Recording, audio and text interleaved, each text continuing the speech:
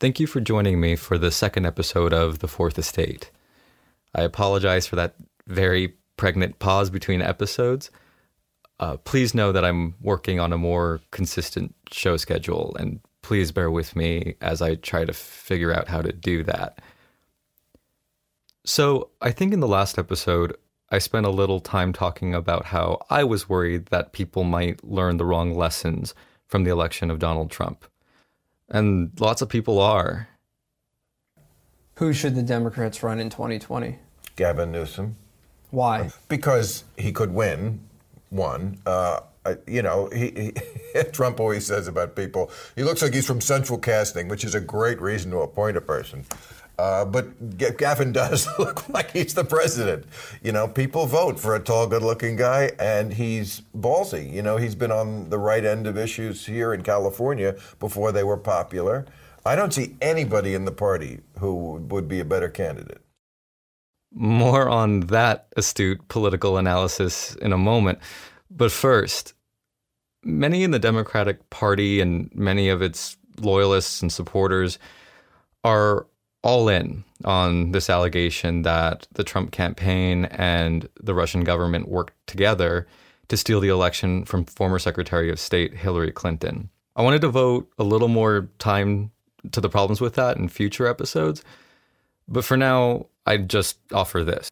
Lots of liberals want to explain away the Donald Trump presidency as a sort of farce or fluke that, without Russian meddling, could never have been a reality, is probably rooted in the desire to believe that Trump's election was an aberration, a blip that doesn't necessarily reveal something fundamental about the true, sometimes ugly nature of this country.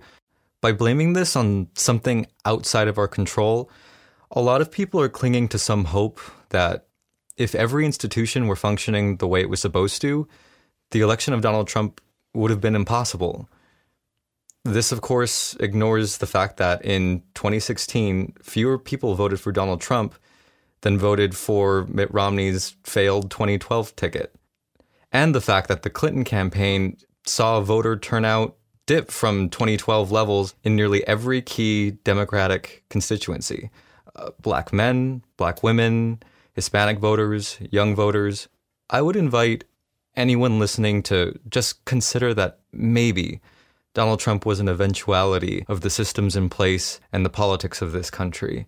And I think I would warn liberals and Democrats to do the same and to seriously consider the question, are Democrats running candidates that make Trump and other candidates like him more electable?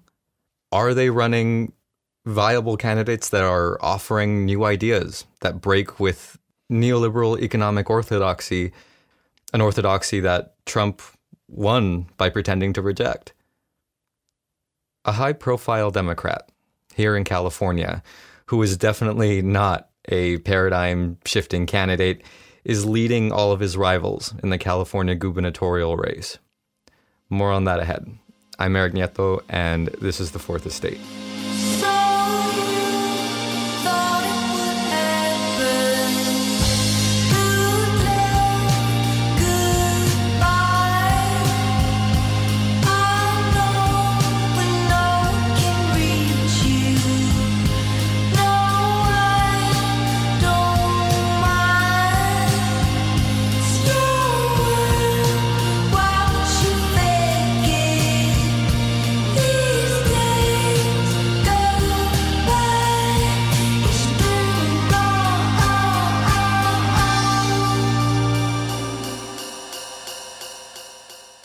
I'm proud of one thing, that I represent one of the most extraordinary cities in the world where we're living together and advancing together across every conceivable kind of difference. This is what it's about. For those that want to theorize about discrimination, we wanted to put a practical face on it. We wanted to unite people, bring people together. We wanted to affirm marriage, and I think in San Francisco what we've been doing is affirming marriage. And I'm just one person, but I'm proud to be the one person that's standing for those principles that I think stood in this city for generations. That was then Mayor of San Francisco, Gavin Newsom, defiantly congratulating himself and the city of San Francisco for being the first in California to hand out marriage licenses to same-sex couples in 2004, years before doing so was legal. And I'm not trying to diminish the importance of this gesture. The city of San Francisco issued over 4,000 marriage licenses to same-sex couples during that time. The courts eventually nullified all of them, but 4 years later, states began passing marriage equality ordinances, and the Supreme Court in 2015 declared state bans on same-sex marriage unconstitutional. Newsom, the now Lieutenant Governor of California, is leading the polls in the upcoming California gubernatorial race. The reason I'm highlighting Gavin Newsom's career is because I think that he's emblematic of one of the larger problems that Democrats face, especially in the age of Trump. Newsom made a national name for himself in 2004 when he began issuing those marriage licenses as a national advocate for gay rights with aspirations for higher office. He branded himself as a boogeyman for conservatives. He embraced their ire and pointed to it as proof that he was a particularly progressive politician, even in deep blue California.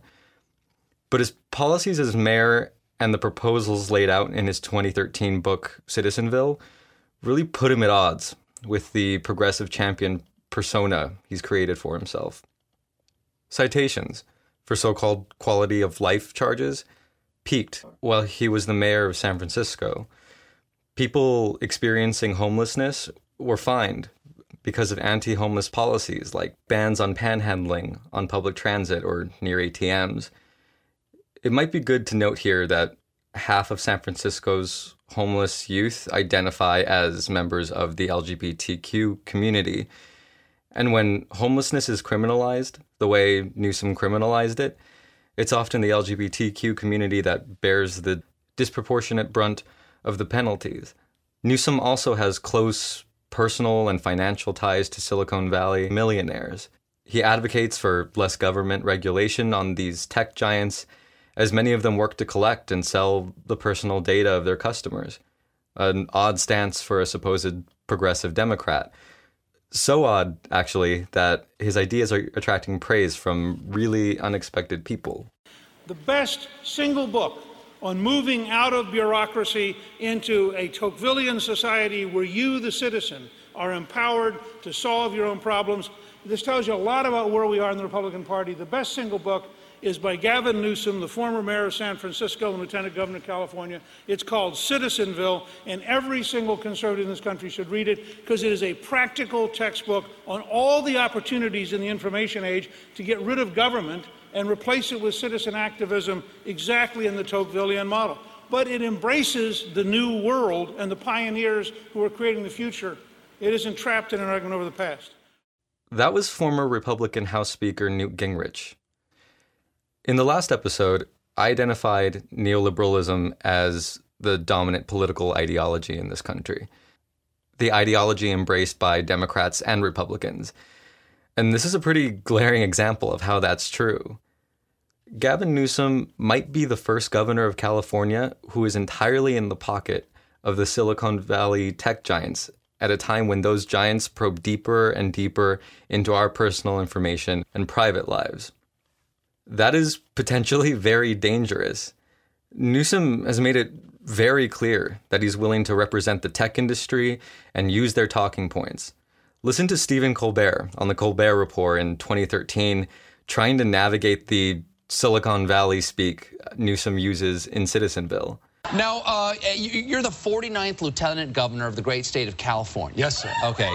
You're also following two terms as the mayor of San Francisco. You've got a new book here. It's called Citizenville. Yes. How to take the town square digital and reinvent government. What do you mean by take the town square digital? Do I have to log on to my government now? Because I don't want to memorize a new password. The whole idea is this. Right now, we have a broadcast model of governing that you vote and I decide. It's just, you understand this intimately. You've seen the contours of this change with the media. You've seen it certainly in the music industry. Big is getting small and small is getting big. Technology has the ability to level the playing field. What the does any of that mean? What if big is getting big and little is small? What are you talking about? Hold on. is there a glossary? Right here. Is there a Silicon Valley? There's a translator. Is there a bull translator? No, exactly. What are you talking about? It's about the nature of the world we're living in. Hierarchy is being challenged. This idea. See, I don't like that. Hierarchy is there for a reason, my friend. Yes, I know. I am a member of it. Yes, okay? you are. And why wouldn't you want to be for it? You're almost, you're lieutenant governor. You're almost at the top of the heap for your state. I don't like it. I want to democratize voices. I want real citizen engagement. I want two-way conversations. I want citizenship to be redefined. I don't want people to do things to me. I want people to do things with me. So it's all about building partnership and building capacity, building community. That's what citizen builds What about. do you mean? Capacity to do great things. Every single one of these things could be carved on a stone and put in someone's garden as like a mantra, but I don't know what they mean. What do you mean by that? What? Capacity. I'm talking about community. Bandwidth, you mean? You mean governmental bandwidth so that all of us can hyperlink our engagement to democracy. See, I can make this up too. No, what are you? Stop making it up. No, what are you talking about? It's about you have a whole generation of folks that are growing up as, you'll hate this, digital natives. Folks that understand a different language than the rest. You and I are digital immigrants. We're learning the language of technology. What do you mean? We're learning the language of technology.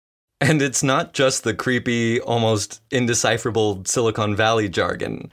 The tech industry is, after all, just another multi-billion-dollar industry with growing influence over the political system. Their CEOs' financial and political goals, despite the talk of digital community and the democratization of discourse, are the same as many other billionaires: to privatize public infrastructure, to accumulate mass amounts of wealth, and the establishment of a legislative and political framework that protects that wealth from any kind of democratic referendum or pushback. It's the tech wing of the neoliberal project. Remember Peter Thiel?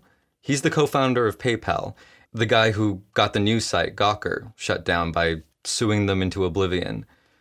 This is him speaking at the Republican National Convention in 2016. Good evening. I'm Peter Thiel. I build companies and I support people who are building new things, from social networks to rocket ships. I'm not a politician, but neither is Donald Trump. He is a builder, and it's time to rebuild America. Where I work in Silicon Valley, it's hard to see where America has gone wrong. It's hard to remember this, but our government was once high-tech too. When I moved to Cleveland, defense research was laying the foundations for the internet. The Apollo program was just about to put a man on the moon, and it was Neil Armstrong from right here in Ohio. The future felt limitless. But today, our government is broken. Our nuclear bases still use floppy disks. Our newest fighter jets can't even fly in the rain. And it would be kind to say the government software works poorly, because much of the time it doesn't even work at all. That is a staggering decline for the country that completed the Manhattan Project. We don't accept such incompetence in Silicon Valley, and we must not accept it from our government.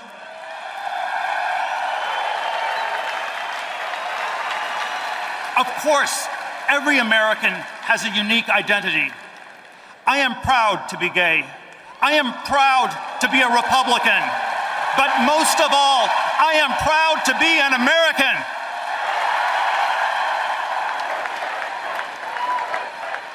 I don't pretend to agree with every plank in our party's platform, but fake culture wars only distract us from our economic decline. And nobody in this race is being honest about it except Donald Trump.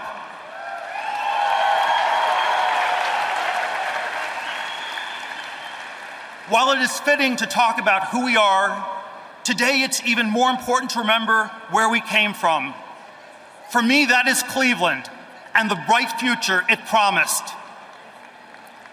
When Donald Trump asks us to make America great again, he's not suggesting a return to the past. He's running to lead us back to that bright future.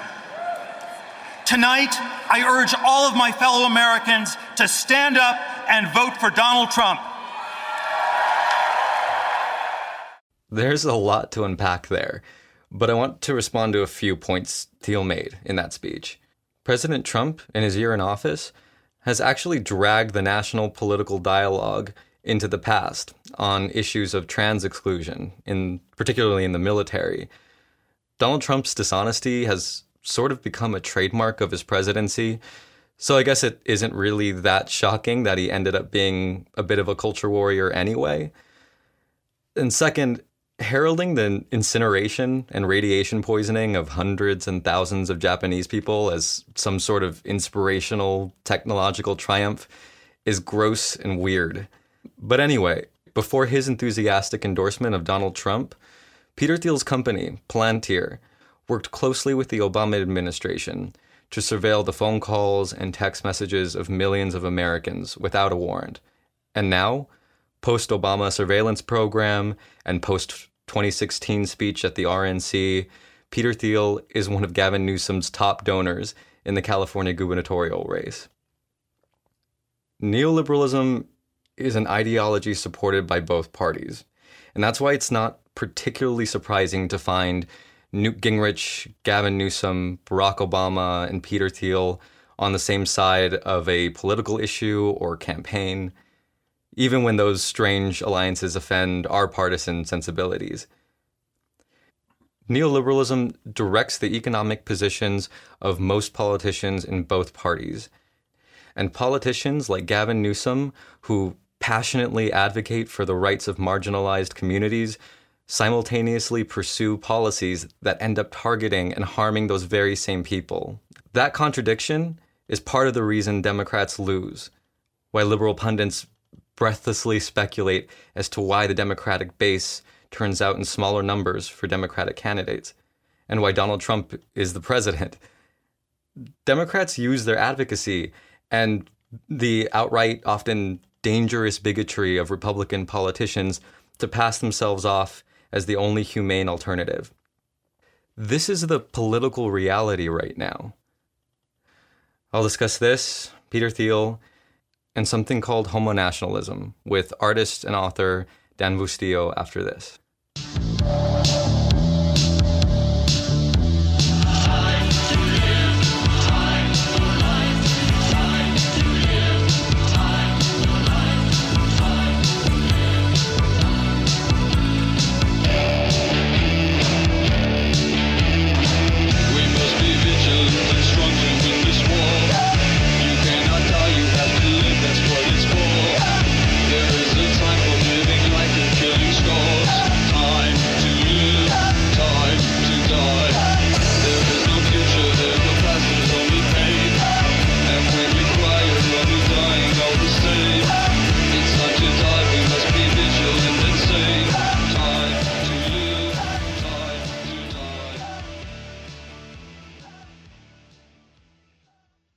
Joining me now is Dan Bustillo, co-founder of the Best Friends Learning Gang, student in the Visual Studies program at UCI. Their works include Extraordinary But Not Quite Magic, Wired, Banding, Cannibalism and Drag, and a compilation of notes on surveillance, anonymity, and deception tactics. Dan, thank you for joining me. Hi, thanks for having me. Yeah, you were definitely my top choice for interviewee for this episode specifically for two reasons. One, I wanted to talk a little about Gavin Newsom, his relationship to Silicon Valley, and Peter Thiel and homonationalism. And in a minute, I'm going to ask you to tell me what that is. But I wanted to start with Gavin Newsom, who has kind of built up these progressive bona fides, right? Essentially just by offering marriages licenses to same-sex couples in 2004 when it was still illegal, and kind of becoming Fox News enemy number one, kind of using that conservative ire to sell himself as this progressive champion when his actual record as mayor of San Francisco is really not that progressive. It actually ends up being very hostile to the homeless population in San Francisco. Half of homeless youth in San Francisco identify as LGBTQ. So he essentially wraps himself in the rainbow flag and pursues policies that hurt the community he's pretending to advocate for, while he's kind of, even hate to call it this, but sort of cleaning up the city in this way that's super detrimental to the LGBTQ community, but very appealing to Silicon Valley types. I guess first, what is homonationalism? And second, how do we contextualize it in pursuit of the neoliberal project in the United States, especially in hubs like San Francisco and in Silicon Valley? I'll try to kind of like answer your question on what homonationalism is, and then we can go to kind of like all the different types of like, you know, recuperation projects that are operative under neoliberalism or that neoliberalism kind of facilitates, and how that plays into homonationalist agendas. But I mean, homonationalism, as far as I know, is a term and a kind of like a tool of analysis that was brought forth by or coined by Jasper Puar. And as far as I know, Jasper Puar has used, like, kind of came up with homonationalism and meant for it to be sort of like a really kind of profound, like, critique or way of thinking critically about, like, liberal rights discourses as they kind of, like, apply to the LGBTQ plus community. And it, like, literally kind of like homonationalism was meant to kind of fuse homonormativity, which is a term coined by Lisa Duggan, which Duggan characterized as kind of like the, quote, theorization of the increased recourse to domestication and privatization of neoliberal economies in queer communities. And those are Duggan's words. So Puar kind of took that notion of homonormativity per Duggan and fused it with nationalism and came up with homonationalism. And some of the ways that like, you know, Jasper Puar talks about homonationalism in like numerous articles and talks, but also in her book, which is Homonationalism, A Terrorist Assemblage's Homonationalism in Queer Times. She looks at kind of like, you know, this not just as like an analytic framework, but also how it's been operative in policy. And so she kind of like looks at, for instance, how homonationalism in the US has kind of like come into place, for instance, when like the ban on the Don't Ask, Don't Tell policy, like was basically repealed exactly on the same day that Congress, you know, defeated the DREAM Act. So like it places different rights in competition with each other, basically. Or another example she gives, for instance, is when in the fall of 2009, when the Shepard James Byrd hate crime legislation passed, it also included a clause that allowed for the militarization or for particular forms of militarization, which essentially would be used by the police to target communities of color, and within that queers of color and immigrants of color. So once again, like the seemingly like a win for like the queer community actually doesn't apply to all queers equally. And so this is how kind of like, you know, via kind of like the discourse of like rights, certain, you know, marginalized communities then get roped into homonationalism that ultimately serves white uplift, you know. And this is my paraphrasing. That serves white what? I'm sorry? Oh, white uplift. So like, for instance, if within, you know, like how she kind of like brings us into nationalism is that it ties into kind of like, you know, the U.S. security state in the sense that it's like these same protections will ultimately be granted or be used for or will serve white queers and particularly white cis queers before they serve queers of color or, you know, queer immigrants, for instance, or immigrants of color. And that's really interesting. Yeah, it does. And it's really interesting to me in the context of San Francisco specifically, where queer people of color are disproportionately make up a disproportionate amount of the homeless population. So Gavin Newsom's kind of, for instance, crackdown on panhandling near ATMs or on public transit. I mean, who would that ultimately affect? Yeah, totally. And part of what this logic then kind of like does is that it kind of like enlists basically certain folks who have been kind of like, you know, advanced to candidacy or something within the kind of like, you know, white homonormative project, and that they then serve to kind of like uphold that same, you know, a nationalist project at the expense of folks who are within their own communities or on the peripheries of their communities, which would be like, a larger queer community, for instance. But yeah, I mean, some of the things also what's interesting I feel like on the one hand, like a lot of kind of homo-nationalist projects or things that can be thought through with the lens or the analytic framework of homo-nationalism, things get really complicated really fast as the same kind of person might kind of be an advocate or claim to be an advocate for certain rights or takes on that role at the expense of another group of folks' rights, and how quickly this can happen within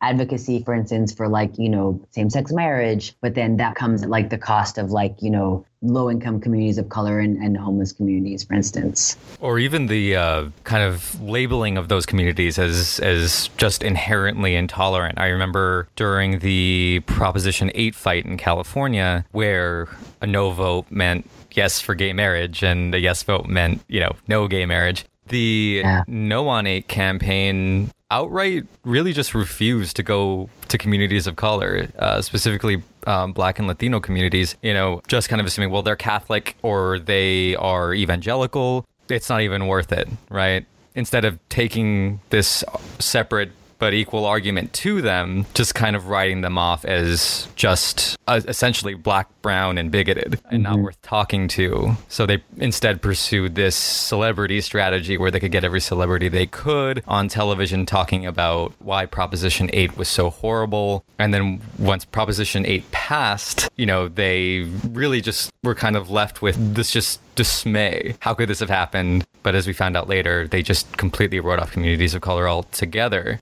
I've talked to you about this before, and we've definitely talked about that as far as kind of the black or brown body, or the way gay rights is used to kind of talk about Muslim communities in the United States and outside of the United States, how they are inherently, I guess, bigoted toward LGBTQ plus people. And yeah, how does that fit into this? Yeah, I mean, well, I think what you're bringing up is the ways in which the stereotype of white U.S. citizens being inherently more tolerant towards queer rights as opposed to communities of color, immigrant communities, and, racialized Muslim communities, where the assumption that is kind of essentially manipulated and crafted is that these are communities that are less tolerant. And so what that then translates to is that white communities can be queer, whereas communities of color have to be straight or are more straight. And if they're straight, then they are considered to be homophobic and less tolerant, which is,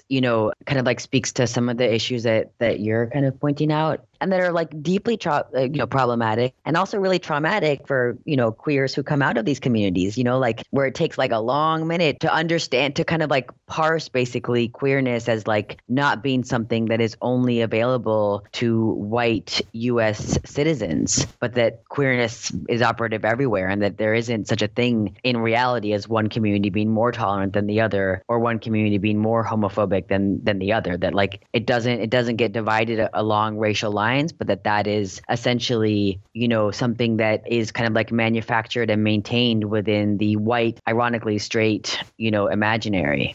You were kind of addressing earlier the kind of changing or the strategic positioning of kind of championing certain rights. I'm also thinking of Kamala Harris and Trump's trans military ban, for instance, and how within folks moving to kind of call out the trans military ban. Kamala Harris, for instance, was among those folks who was called it kind of a violation of rights, and then it's something that we have to kind of fight. But then this is the same person who on the one hand is kind of trying to champion trans rights within the military context, but then within the penal industrial context also work to deny reassignment opportunities for trans inmates. That's right. A lot of people don't realize how terrible her record is, especially toward incarcerated people, and kind of the expansion of the carceral state, kind of expanding it to parents of truant children, for instance. Yeah.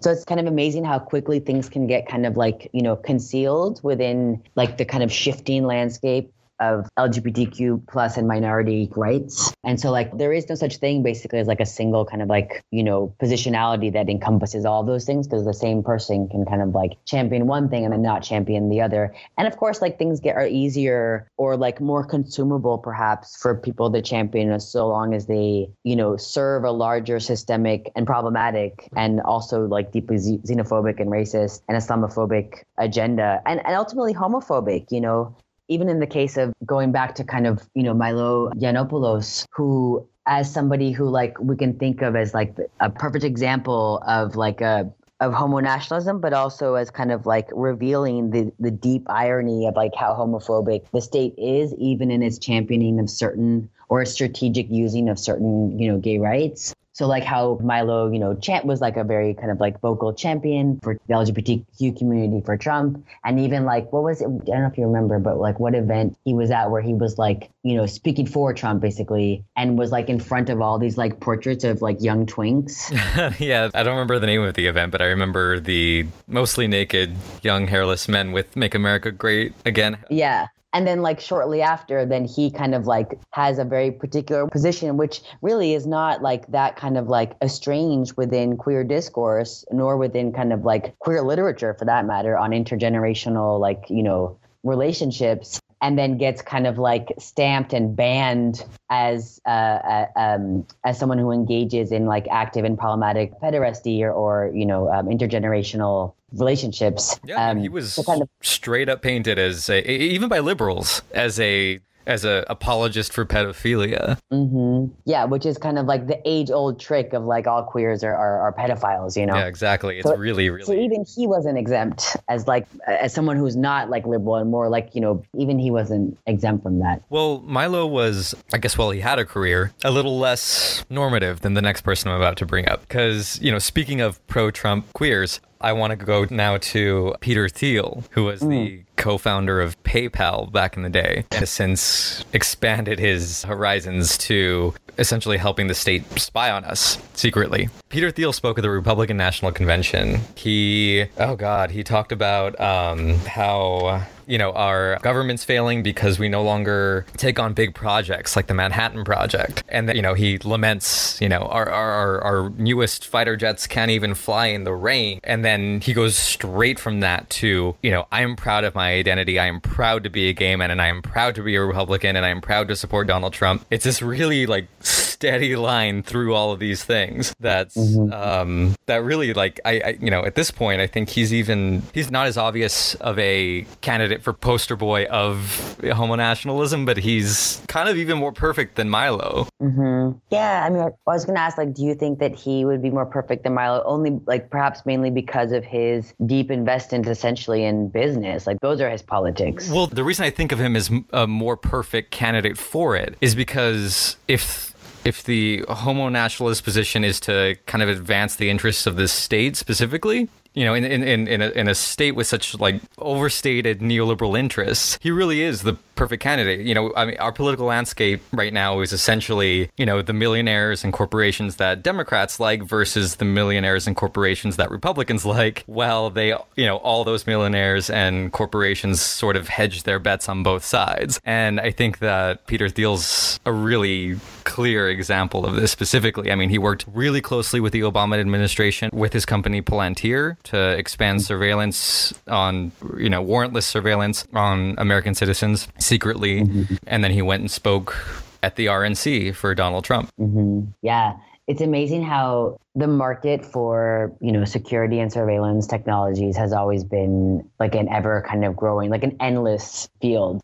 So like on the one hand, I'm not surprised if any person who's like working within kind of like large, like networked kind of platforms or technologies, whether it's for, payment or, to order things or for communication, is linked in many ways to kind of like either exploiting the same kind of like security, like failures of security within that same platform, or has another investment or potential investment in a larger kind of security and surveillance, landscape as a way of making money, Yeah, of course. I'm also thinking, like, didn't Peter Thiel teach a class at Stanford on like the limits of globalization and technology? Like, I hadn't heard this. I read that he taught a class or is going to teach a class on like in the German department at Stanford, and it's on like the relationship between the state and the market in relation to kind of like, you know, globalization and technology. No, I haven't heard that. I have seen him debate David Graeber, which I think everyone should watch. It's oh my God. Yeah, David Graeber is the what is he? Like an anarchist, anthropologist, and expert in economics. Yeah, I think that's a great, yeah, it's a really interesting conversation between the two of them. But to bring it back just a little bit, you know, after the Pulse nightclub massacre, right, these calls for increased surveillance on Muslim communities specifically.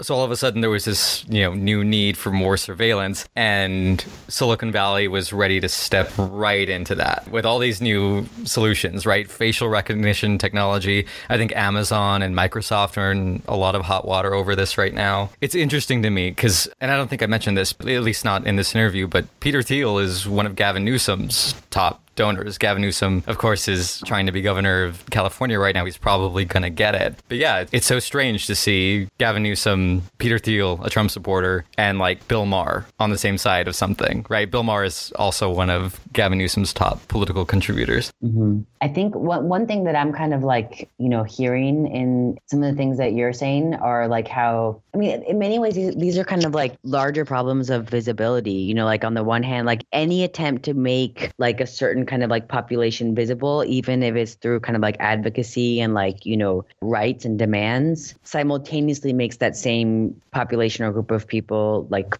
vulnerable to violence, but then also extra surveillance or extra monitoring. And these are kind of like built-in, you know, quote unquote opportunities for somebody who's actively seeking to exploit them for economic gain, such as like anybody who's got a vested interest like Peter Thiel. So, you know, in thinking about kind of like the heightened targeted surveillance of specific communities after 9/11, but then, you know, after like any incident related to 9/11, whether it's through rhetoric or any connection that like can be made, which is often a racialized connection to begin with, will disproportionately target Muslim communities who are presumed to be Muslim, communities of color, immigrant communities of color, more than other communities. And, you know, I'm thinking about both the performance of allegiance that certain companies make to certain communities. So like, when companies try to make a political statement like, we won't give up your information, like it's private, it's secure with us, which of course we know is not true. But then I also think of how quickly state and corporations will work together to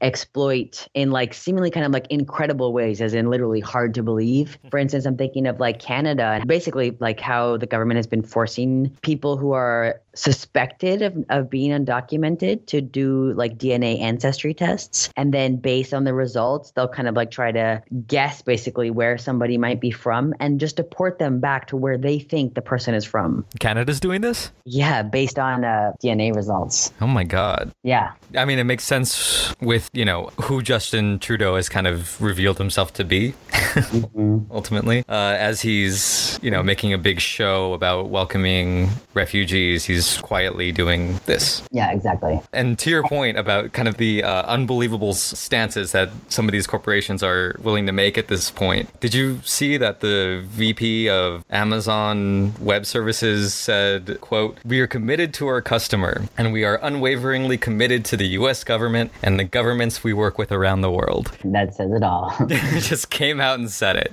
Yeah, that was a response to criticism about helping the police force in the United States, the state and the police force, you know, without, you know, even really being asked to help. Yeah, that's pretty incredible. That certainly says it all. Like, what's interesting, you mentioned Pulse also, and I just wanted to kind of like go back to Pulse shootings. And a lot of people have kind of like looked back at what happened at Pulse and spoken about it within homonationalist like frameworks. And part of that is because we saw like with Pulse, we saw how quickly folks were to kind of like jump to defend the LGBT community or to like promise to protect the LGBTQ community. I think Donald Trump did, didn't he? Totally. That which was like so unbelievable. Trump not only spoke up, like promised to protect the queer community, but then also even like afterward, I think he says, here's a quote. He said, only weeks ago in Orlando, Florida, 49 wonderful Americans were savagely murdered by an Islamic terrorist. This time the terrorist targeted the LGBT community. No good, and we're going to stop it. As your president, I will do everything in my power to protect our LGBT citizens from the violence and oppression